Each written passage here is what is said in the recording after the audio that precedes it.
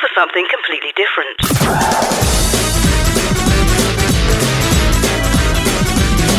Welcome to ShoutOut. Out of the closet and into your ears. Hello and welcome to our second show in LGBT Plus History Month. This is ShoutOut and I'm Andy Shilton. And I'm Steffi Barnett, carrying on the theme. This week, Jamie Jamal. We catch up with him and also have his new track coming up. Hazell Dean. Oh, she's lovely, one of Steffi's favourites. She's talking about her experiences during the AIDS pandemic. And the history of pride. With Hans, QueerStory, she's on the topic. All today on ShoutOut. Right, you're going to do your ta-ta-tas at a time?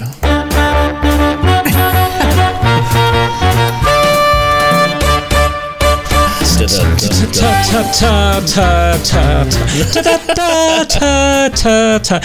think he asked for it to be out of tune as well. No. Oh, that's as close as I can get. The problem, the thing I think you forget is because I transmit to you and then you transmit back, there's a slight delay. So what I'm actually recording this end is not in time with you. It would be amazing if she did get it exactly in time. It would, yeah. I would be dead impressed. So it'll be a first. Anyway, Hans, hello. Hello. It's so nice to have you back. Oh, it's wonderful to be back. I have been here. I've just been behind the curtains doing, stage management and such. Coming out the curtains. I'm ready. I'm here. Is it anything like the closet? Is it anything like the closet? It's a little bit more spacious. I can wander around a bit. There's more light switches. There's even makeup and costumes. It's fabulous. Talking of being hidden in places from under them there stairs. Hello, Terry. Hello. Yes, I am hidden under the stairs and in that giant hole. Hello, Andy. See. Hello. I should come out all echoey. Hello. Yes. Yeah. I said, good evening, everyone. Yeah. So, Hans. Yes. Do you wear string vests? Do I wear string vests? Would you wear a string vest? Would I? Wow. If the price was right, Andy, I'd wear anything. No, we really. Yeah, talking to the wrong person, Hans. I love you dearly, but so cheap. Niche markets, Andy. Niche markets. Talking of niche markets, Terry, old people's homes. Yes. Oh, gosh, yes. I was thinking, wasn't I, earlier on, about how when we have an old people's home, or senior citizens' home, as I should call it, which we're going to open as an offshoot from ShoutOut. It's going to be called ShoutOut at the end, and we're going to have different LGBTQ celebrities doing the voices in the lifts.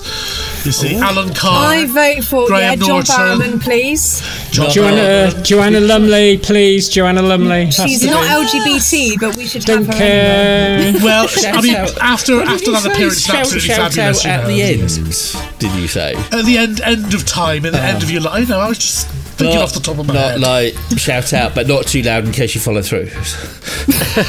Wow. That escalated quickly, Andrew. Escalated. Well, I was going to say, if we're going to talk about escalators or things like that, we could talk about lifts and paternosters. And God! Hang on, paternoster. That's the lift that never stops that you just step in and out of. That's really dangerous. Yes, didn't they have that in Fairfax House? They did have that in Fairfax House, yes.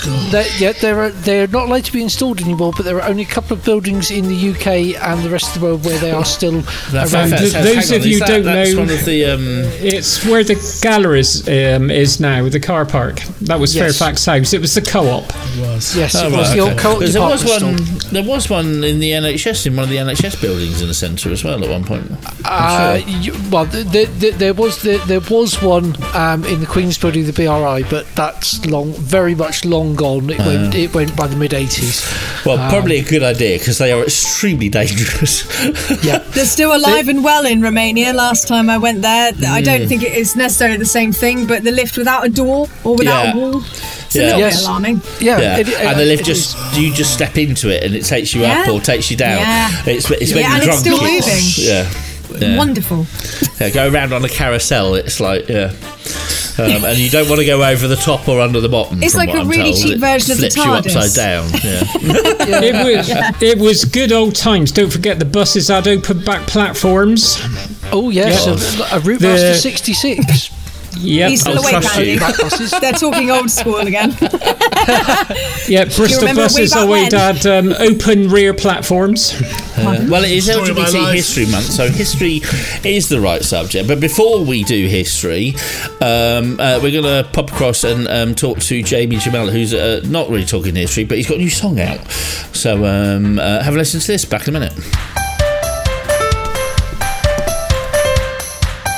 My 5 on ShoutOut. Hi, my name is Jamie Jamal and I've just released a new single called Gone So Quickly Without Goodbye.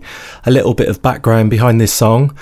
The first time I met the character in this song, who was called Paul, was at the Fleece in Bristol, and I came off a stage and he enthusiastically came up to me telling me how much he loved my last song that I performed, which was a track called Psychotropic, and that he wanted to master it.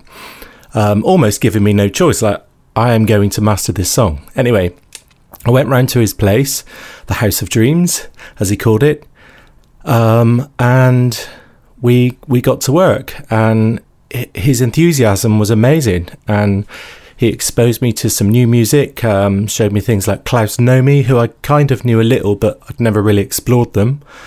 We watched a documentary together.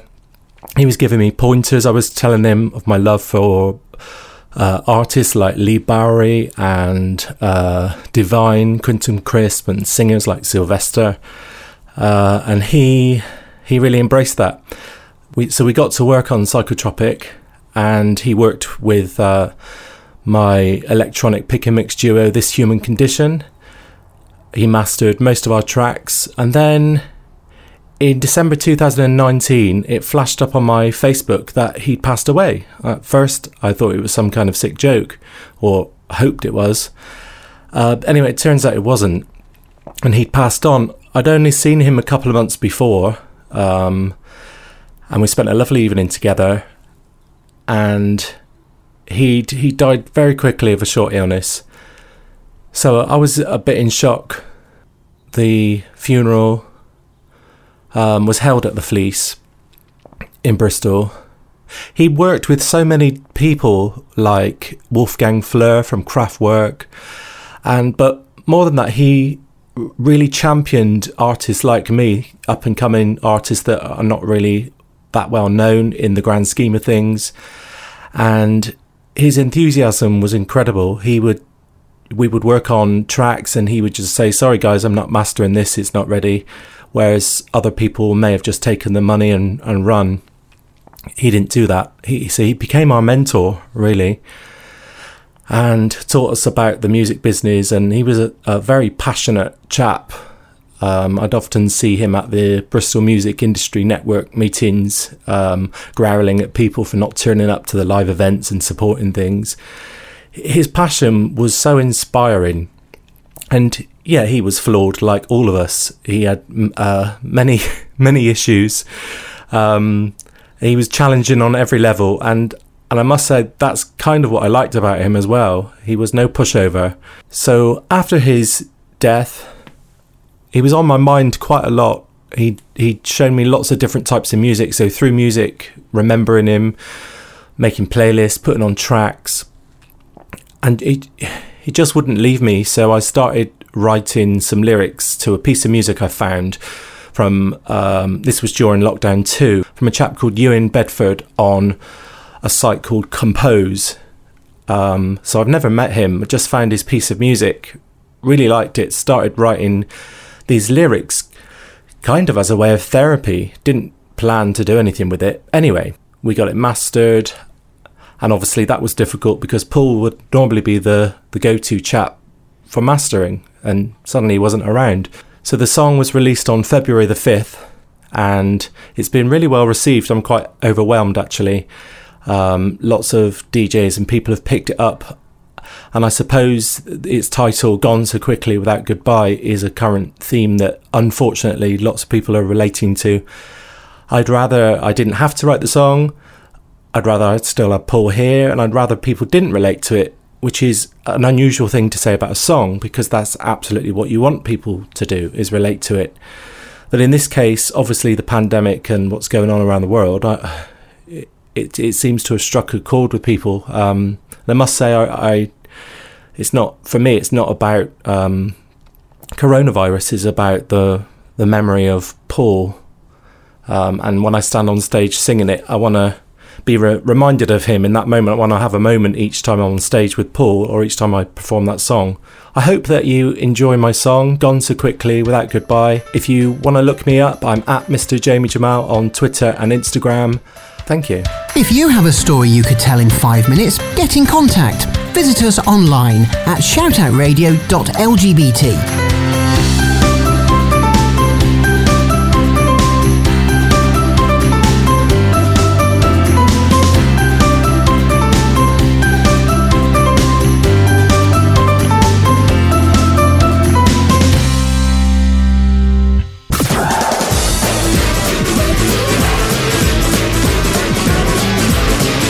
Shout Out. LGBT radio for you. The Shout Out podcast. That's Jamie Jamal and Gone So Quickly there. Very moving, I thought. Yeah, nice to actually. It's really nice, especially when you can hear the story behind the music. It's something you don't get from some of the big artists, and it's like some big studio interviews. And so it's really nice we can kind of do that with people like Jamie as well. It's very personal, isn't it? Yeah. Yeah, so and kind of, I mean, especially, I mean, the problem is I've also just watched things like It's a Sin as well. So I don't think it's related. I don't know. I mean, Jamie didn't say that, but illness is still an illness. It's not a nice thing, especially if it leads to someone passing away. And it's just kind of bringing back It's a Sin to me. It's interesting. On a lighter note, Jamie was mentioning that he's become a fan of Klaus Nomi, and if you don't know who Klaus Nomi was, I do suggest you look him up. A great German queer hero. Yeah. Oh, right. And really wonderful performer. Yeah. Very, very interesting, because he's a performer that does very many different genres, and also did some music, has influences on David Bowie. And he worked with Bowie, didn't he? I believe he did. And he appears in the Ashes to Ashes video as well. I did not know that. Right, I'll look out for him in it. Fabulous. Cool. Well, in the meantime, Terry, Hans, you ready for some news? We are indeed. Cool, here we go.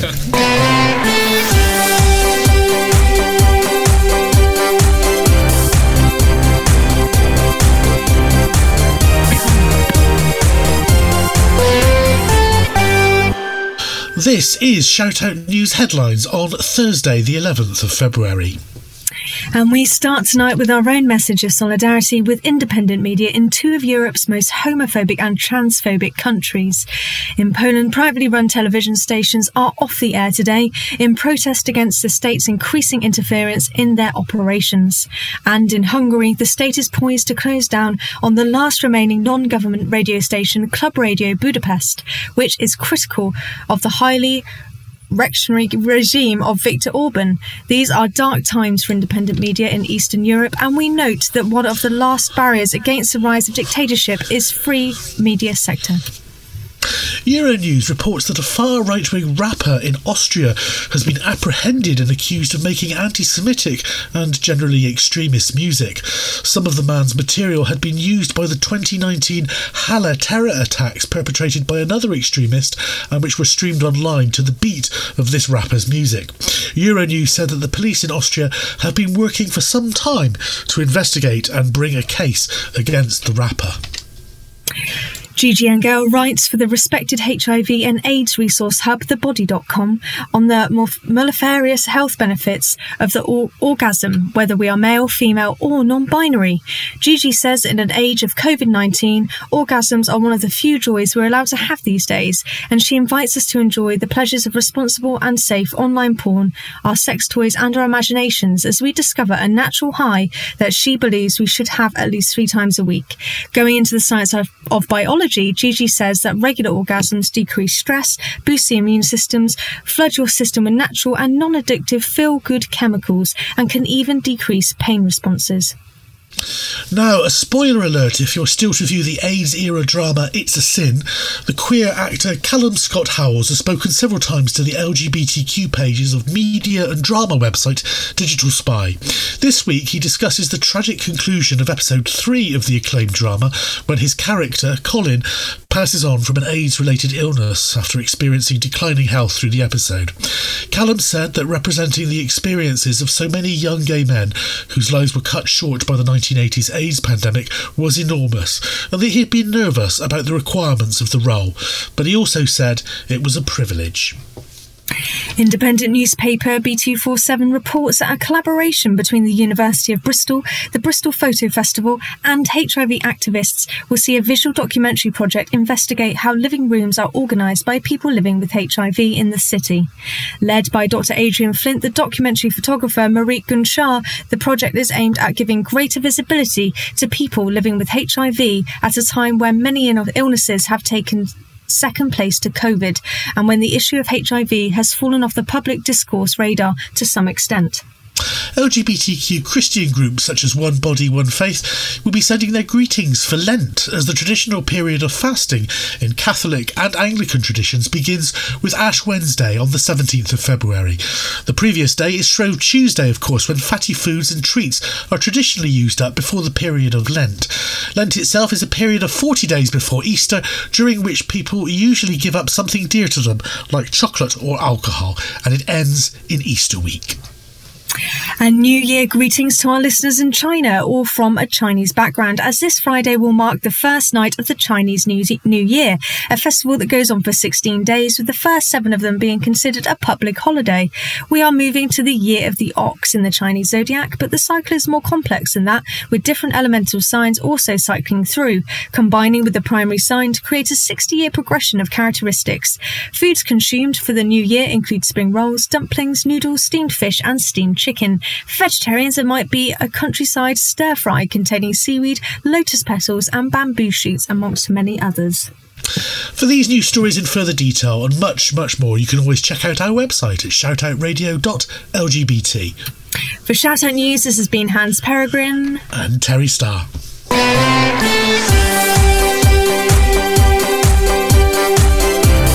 Shout Out News. National and international LGBT news for you.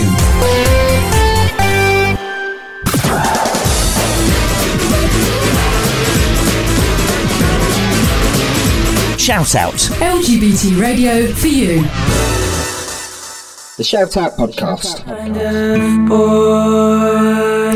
That's Brook Tate and Kind of Boy, which, correct me if I'm wrong, Steph's out on the 26th of this month. It is, yes. So lovely song, that one. Yeah. I didn't. We normally kind of like chip in towards the end of a song, but that was so nice. I actually lost track of the last few minutes of that because I was just engrossed. Yeah, his previous one was very, very popular and very good as well. Good artist and friend of Shoutout. Yeah. Now, talking of friends of Shoutout, of course, Steph. I mean, you're like besties, aren't you? You and Hazel, really. Let's face it. Yes. Well, I've met her quite a few times and interviewed her. She's lovely. She's so nice. She absolutely is. Yeah. Hazel, thank lovely you so much for doing this for us. It's really nice, and I hope we get to see you again soon. But she's very kindly sent us a short piece on her experiences going back to the 80s, kind of around the era that It's a Sin was set. And you'll see why when you hear this. So have a listen to this. Hi, I'm Hazell Dean and it's LGBT History Month. Back in March 2020, I received an email asking if I would be happy for whatever I do being used in an up-and-coming TV series called Boys. The show later became It's a Sin, which has received enormous praise for its portrayal of the AIDS crisis of the early 80s. I first started performing in gay clubs in 1983. Right at the start of the AIDS era. My first appearance was at the infamous Heaven nightclub in London. As I waited backstage, I could hear the audience chanting my name, It was the start of a career-long relationship with my tribe, the LGBT family. At first, I wasn't really aware of what was happening, even though there were reports of a mystery illness filtering through from America from 1981, but nobody knew what it was. At that time, gay clubs in the UK, across Europe and America would be packed. Muscled, topless boys twirling with their fans. Checked shirts and bleached ripped jeans, or very tight cut-off shorts. Moustached clowns like a Tom of Finland army. The air heavy with the smell of Kuros, Aramis and poppers. It was hedonistic and very promiscuous. Then it happened, the gay plague. Like most people, I started to read about it in the newspapers. Few will forget the terrifying gravestone TV adverts. The clubs went very quiet for a few months, but slowly people started to return. Many of the venues I worked in were exclusively men only, and if they were mixed, they were male-dominated. So when the virus started to take hold, it was very noticeable. Beautiful boys started to go missing from the audience, and it was impossible not to be affected by the void they left. I started to receive requests from charities like the Terence Higgins Trust to appear at fundraising events across the country, which of course I always did. Like I said, this was my tribe. Terence Higgins was among the first people in the UK known to have died from the AIDS virus. He was 37 years old when he died in 1982. He was one of many two strong, vibrant young men lost, a generation decimated. People were frightened. Gay men were hated. They deserved this. It was God's punishment. I met so many people affected by the virus, and over time I witnessed them disappearing. I myself lost friends. I lost close friends and people I knew from the club scene, but I was never afraid of men who were ill. I would always hug, shake hands, get kissed on the cheeks, etc. Nothing changed for me, and at no point did I ever feel uncomfortable with my HIV-positive fans. I visited AIDS units, and one Christmas sang carols at 3 of the London Hospital specialist units. That was really emotional, and I must admit I did come home and cry. Another incident that stands out in my memory took place at an airport. There was a guy in a wheelchair who recognised me. It was obvious that he was very ill from this dramatic weight loss and lesions. I sat on his lap and we had photos taken together. We laughed and chatted, and I hope for those few minutes we spent together he felt like the strong, handsome man he once had been. I got on the plane and again I cried. Our community lost so many so quickly, it was total devastation. For those of you who weren't around to witness the gay pride plague up close and personal, take time this month to educate yourself, your friends, your family and colleagues. Watch It's a Sin, because Russell T Davies has done an amazing job of recreating this era. For those of us who were there, we know that we will never ever forget the ones we lost on the way they were treated. I can never forget. I'm sure that touches a note with quite a few of you. So now, at the top of that, you heard talking about a song, Whatever I Do. That was one that they were asking for permission for, so have a listen to this. The ShoutOut podcast. There you go, lovely Hazell Dean and Whatever I Do. I'm sure that brings back a few memories for a few people. I liked it. I actually recognise it. Yeah. I love the way, like, on It's a Sin, he really used the music of the time. Because I remember, and spoiler alert here in case you haven't watched it, but the episode where Gloria dies at the end, they then played the song over the credits that is Gloria. I like, well, you couldn't pick that better if you tried. You know, he's just got a knack of doing that, hasn't he? And I know I'm biased, but the 80s were a fantastic era for music, I think. Yes, they really were. My favourite. He's used those tracks, he's used some brilliant tracks, hasn't he? Yeah. Now, talking of history, Hans is up next. Have a listen to this.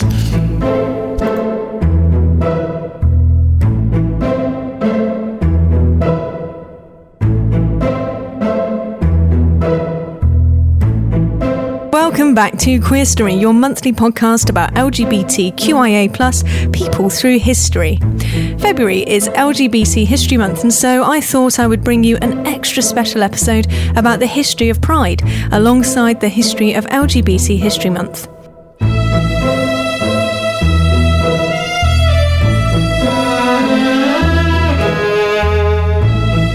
LGBT History Month is an annual month-long celebration of lesbian, gay, bisexual and transgender history and the history of the gay rights and related civil rights movements. And it was founded in 1994 by Missouri High School history teacher Rodney Wilson. LGBT History Month provides role models, builds community, and represents a civil rights statement about the contributions of the LGBTQ+ community. Educators and activists Sue Sanders and Paul Patrick organised LGBT History Month as a part of a Schools Out UK project, a programme that aims to educate young people about the issues members of the LGBT+ community face, and to make schools feel inclusive for everyone, regardless of their gender identity or sexual orientation. In the United Kingdom, LGBT History Month is celebrated in February, which coincides with a major celebration of the 2003 abolition of Section 28. In Berlin, it's known as Queer History Month and is celebrated in June. Section 28, a piece of legislation introduced by Margaret Thatcher's Conservative government, stated that local authorities were not allowed to intentionally promote homosexuality or publish material with the intention of promoting homosexuality. And so this feels like the perfect opportunity to now look into the history of Pride. Pride is a many splendid thing and is now an event that allows for a time of reflection of the riots and protests that created awareness of deep-seated problems and energised people to take action to create substantial change. The movement for the LGBTQ rights in the United States started at least as far back as the 1920s, when the first documented gay rights organisation was founded, and since then various groups have advocated for LGBTQ+ rights, and the movement accelerated in the wake of the Stonewall riots of 1969. The first documented US gay rights organisation was founded in Chicago in 1924. Henry Gerber, a German immigrant, founded the Society for Human Rights, the first documented gay rights organisation in the United States. During his US Army service in World War I, Gerber was inspired to create his organisation by the Scientific Humanitarian Committee, a homosexual emancipation group in Germany. Gerber's small group published a few issues of its newsletter, Friendship and Freedom, the country's first gay interest newsletter. Police raids forced the group to disband in 1925, but 90 years later the US government designated Gerber's Chicago house as a National Historical Landmark. 3 years before Stonewall, a protest for gay rights started in another New York City bar. In 1966, 3 members of the Mattachine Society, an early organisation dedicated to fighting for gay rights, staged a sip-in, a twist on the sit-in protests of the 60s. The trio visited taverns, declared themselves gay, and waited to be turned away so they could sue. Although the State Liquor Authority initially denied the men's discrimination claim, the Commission on Human Rights argued that gay individuals had the right to be served in bars. For the next few years in New York, the gay community felt empowered. Police raids became less commonplace, and gay bar patrons, while still oppressed in society, had recovered their safe havens. The mafia ran gay bars in New York City in the 1960s, and it was an unlikely partnership, but between New York's LGBTQ community in the 60s being forced to live on the outskirts of society and the mafia's disregard for the law, the two became a profitable, if uneasy, match. The State Liquor Authority and the New York Police Department regularly raided bars that catered to gay patrons. Where the law saw deviance, the mafia saw a golden business opportunity.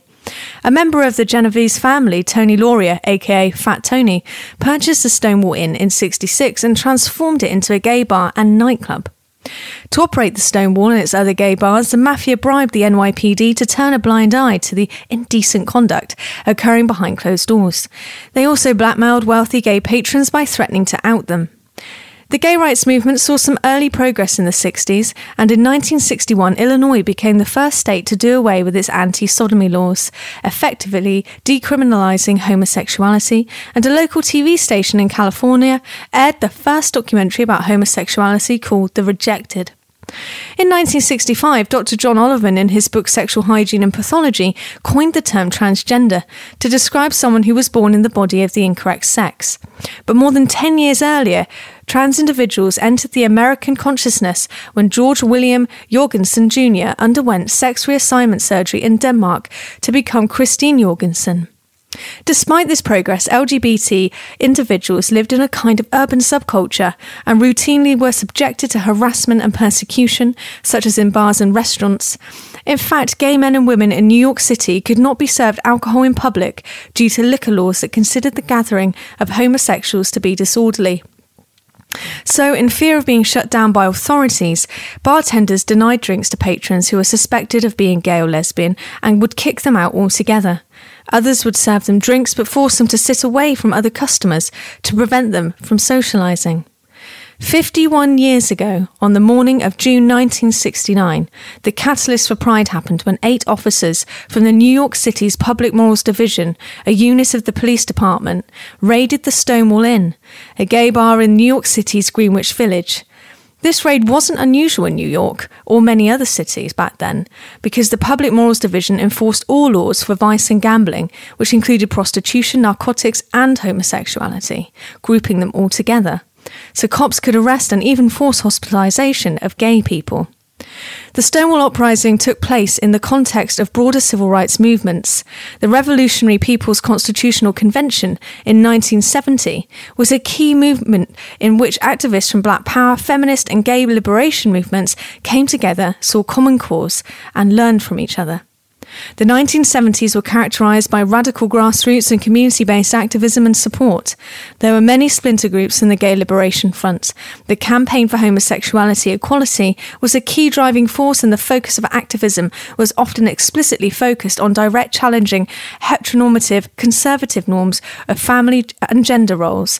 Other community-led initiatives coming out of the 70s, including Gay News, set up in 72, Switchboard 74, and Gays the Word Bookshop 1979. On the evening of the Stonewall riots, the patrons chose to fight back and started when the incredible Marsha P. Johnson cried, "I got my civil rights," and threw a shot glass into a mirror, now known as the shot glass that was heard around the world. More and more patrons joined the fight, including people from neighbouring bars, and mayhem ensued. Hundreds of people resisted arrest and fought against police oppression. Rioters broke windows, set cars on fire, and injured 3 police officers. The police ended up barricading themselves inside the Stonewall Inn. New York City's tactical police force intervened, but even they were run out of the neighbourhood by the rioters. Things eventually calmed down, but once the word got out about the riots, thousands returned the next night to continue the protest. And it lasted 6 days. The rage and fever caused by the Stonewall riots helped catapult the LGBTQIA+ movement to a new level. Media coverage of the riots allowed others to see the LGBTQ struggle for themselves and to relate and to support those fighting for their rights. Events at Stonewall emboldened others to do what they could do to help too. The following year, the anniversary of the Stonewall riots was marked by a demonstration in New York, Chicago, LA, and San Francisco. At first, the New York City Day of Celebration was called Christopher Street Liberation Day. In LA and San Fran, these events became known as Gay Freedom Marches, and the day was called Gay Freedom Day. Chicago had Gay Pride Week. The parades were a mix of politics and celebration. They promoted visibility of the LGBTQIA+ community. They also served as a huge megaphone for their needs and rights, like protection against harassment, raising awareness of the AIDS epidemic, and fighting for marriage equality. They gave a growing LGBTQ movement a voice, and as support grew, that voice was heard. And it was in 1978 that the rainbow flag as a gay pride symbol made its debut at the San Francisco Pride Parade in 1978. Harvey Milk asked his good friend Gilbert Baker to design a unifying symbol for the gay community, and the rainbow flag was the result. The original LGBT flag was hand-dyed and consisted of 8 symbolic colours. Their meanings are pink, sexuality; red, life; orange for healing; yellow, sunlight; green for nature; turquoise for magic and art; blue for serenity and harmony; and purple for spirit.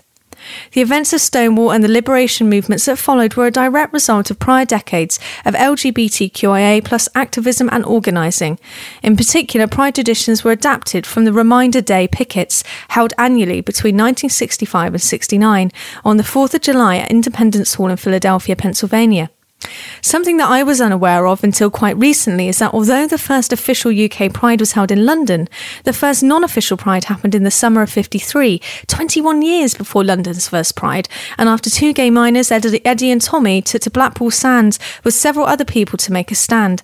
There was a brilliant stage production of this put on a few years ago, and there's now a film out titled Once a Year on Blackpool Sands, which explains these two men's experiences and what led them to walk peer to peer. London Pride took place on Saturday the 1st July 1972 and was launched in a response to the Stonewall riots, and then in 1981 Pride was not held in London but in Huddersfield as an act of solidarity with the Yorkshire gay community who claimed that West Yorkshire police were harassing them by repeatedly raiding the Gemini Club, a leading nightclub in the north of England at the time. In 1985, representatives from mining groups joined the Lesbians and Gays Support, the miners group LGSM, on the march. This was in recognition of the support given to striking miners by LGSM. The controversy of Section 28 from 1988 led to numbers increasing on the march in protest. Since 1983, the march was called Lesbian and Gay Pride, and by the 1990s it had become more of a carnival event, with large park gatherings and a fair after marches. For 1996, following a vote by the members of the Pride Trust, the event was renamed Lesbian, Gay, Bisexual and Transgender Pride and became the largest free music festival in Europe. Pride London was formed in 2004. Since then, a political rally in Trafalgar Square has been held straight after the parade, and in 2004 it was awarded registered charity status. In 2012, the event was titled World Pride, though this was to be the last event organised by Pride London. In late 2012, and the first International Asexual Conference was held at the 2012 World Pride in London. So we're coming to the end of this pod, and I feel it important to share here that although we still have the need to progress within the UK, we are able to live here as openly LGBTQIA+ people. Yet it's still illegal to be LGBTQIA+ in 70 countries, and you could be given the death penalty in 12. Yet the world marks 30 years since homosexuality was declassified as a disease, so we still have a long way to go in regards to equality and safety for all. International Day Against Homophobia, Transphobia and Biphobia, Ida Hobbit, is on the 17th of May and marks the day the World Health Organization declassified homosexuality as a mental disorder.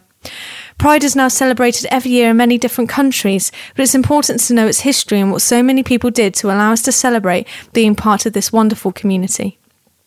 ShoutOut have broadcast live at Bristol Pride for the last few years, and in 2019 I was part of this broadcast. I hadn't been able to experience Pride before, so it was a really special and unique way to be immersed in what Pride means, whilst also being surrounded by people within the community as well as LGBTQIA+ allies. I hope that we soon get to celebrate Pride again with our friends and family, but if we can't do it by marching through the streets and singing our hearts out to the brilliant artists who support Pride by performing for us, then I hope we all find our own way to celebrate at home. Thank you for listening. Part 3 of the Anne Lister story will be with you next month, and if you have any feedback, why not give us a tweet at @shoutout_radio. If you want to listen to this pod again, check us out on Apple Podcasts, Spotify and other platforms such as our website www.shoutoutradio.lgbt.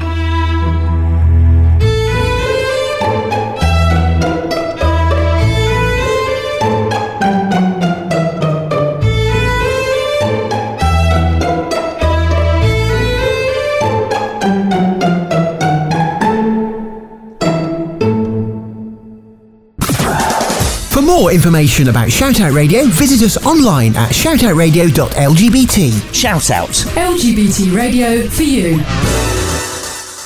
The ShoutOut podcast. That's oh, sorry. Was that Terry? That's Out of Luck by Chloe Payne. It was just coughed. I wasn't looking at the screen. Might have been me. Clear your throat. So I'm even nice and put in the chat, I'm going live so you can cough before I put the thing up. I don't know. Do you know, listening to that music really makes me miss clubbing, and that's not something I ever thought I'd miss. Wow. I don't know now at 42 if I could actually do it the way I used to do clubbing in my teens and 20s, but I do miss what I could do in my teens and 20s in the way of clubbing, because I used to have so much fun. I mean, I remember, let's all go out. I remember going to Heaven in the late 90s. and the time of my life. And I did the GAY when it was at the Astoria. That's right, yeah. Which is now long gone. It got knocked down to become part of a new railway, I think, didn't it? So it did, yes. Yeah, I used to go up to London to the Way Out Club. I think that was before my time. Yes. That was that Vicky somebody used to run it? Was it? I can't remember actually, Terry. Yeah. There was there was 3 of them up there that used to run it in the East End of London, quite close to Tower Bridge. So I grew up in Bridgewater. How drive up and drive back in one night. We used to go up, surprised me, club for about 4 or 5 hours, and then drive back in the early hours. Yeah, my mate used to be the one that drove. I liked having a beer too much. So, but Bristol clubs. How many of you remember Just? I don't mean just wins. I mean Just. Yes, not me. Down at the bottom of the pit, hey, I was telling Carl about it, my other half, the other night, and explaining, it broke so many rules. I mean, it had a Coke can dispenser on the dance floor that you put £3 in. £3 for a pint back then was a lot of money. It was about £1.80 a pint back then. But you put £3 in, and it gave you a can of lager out after hours, which was totally illegal. That's absolutely genius. Yeah. However, I feel like if they did that now, bouncers would be livid. Well, it was members only clubs, so you had to be a member, and it was in the days when all gay clubs were men only, and they were protected spaces, and they pretty much left you alone because the police just didn't want to come in unless they really had to, so you got away with a bit more because it was a protected space, but it got shut down. It got knocked down. It was down at the bottom of the pit, hay, for those of you that know Bristol, and all those shops actually got gutted and rebuilt, and it was down there. And then Club 49 wasn't there as well? There was, that was before my time. There was Club 46, Old Market, right opposite what was Flamingos, and Wins before that, wasn't it? That was That's just right, Wins. I remember Club 46, Yeah, he moved it across, didn't he? He did. Reminiscences, guys. Oh God, we go back for years. I mean, the shilling's been around since the dawn of time. So, did you know the shilling used to be a biker bar? Anyway, that's it for another week. More LGBT history stuff on its way over the next few weeks, rather. Are you finished now? Don't forget, you can listen again at any time on all good podcast services or online at shoutoutradio.lgbt. Next week, 70s fashion, but for myself and the rest of the team. Say bye-bye, everyone. Bye. Bye. Such fun. Shout Out. LGBT radio for you.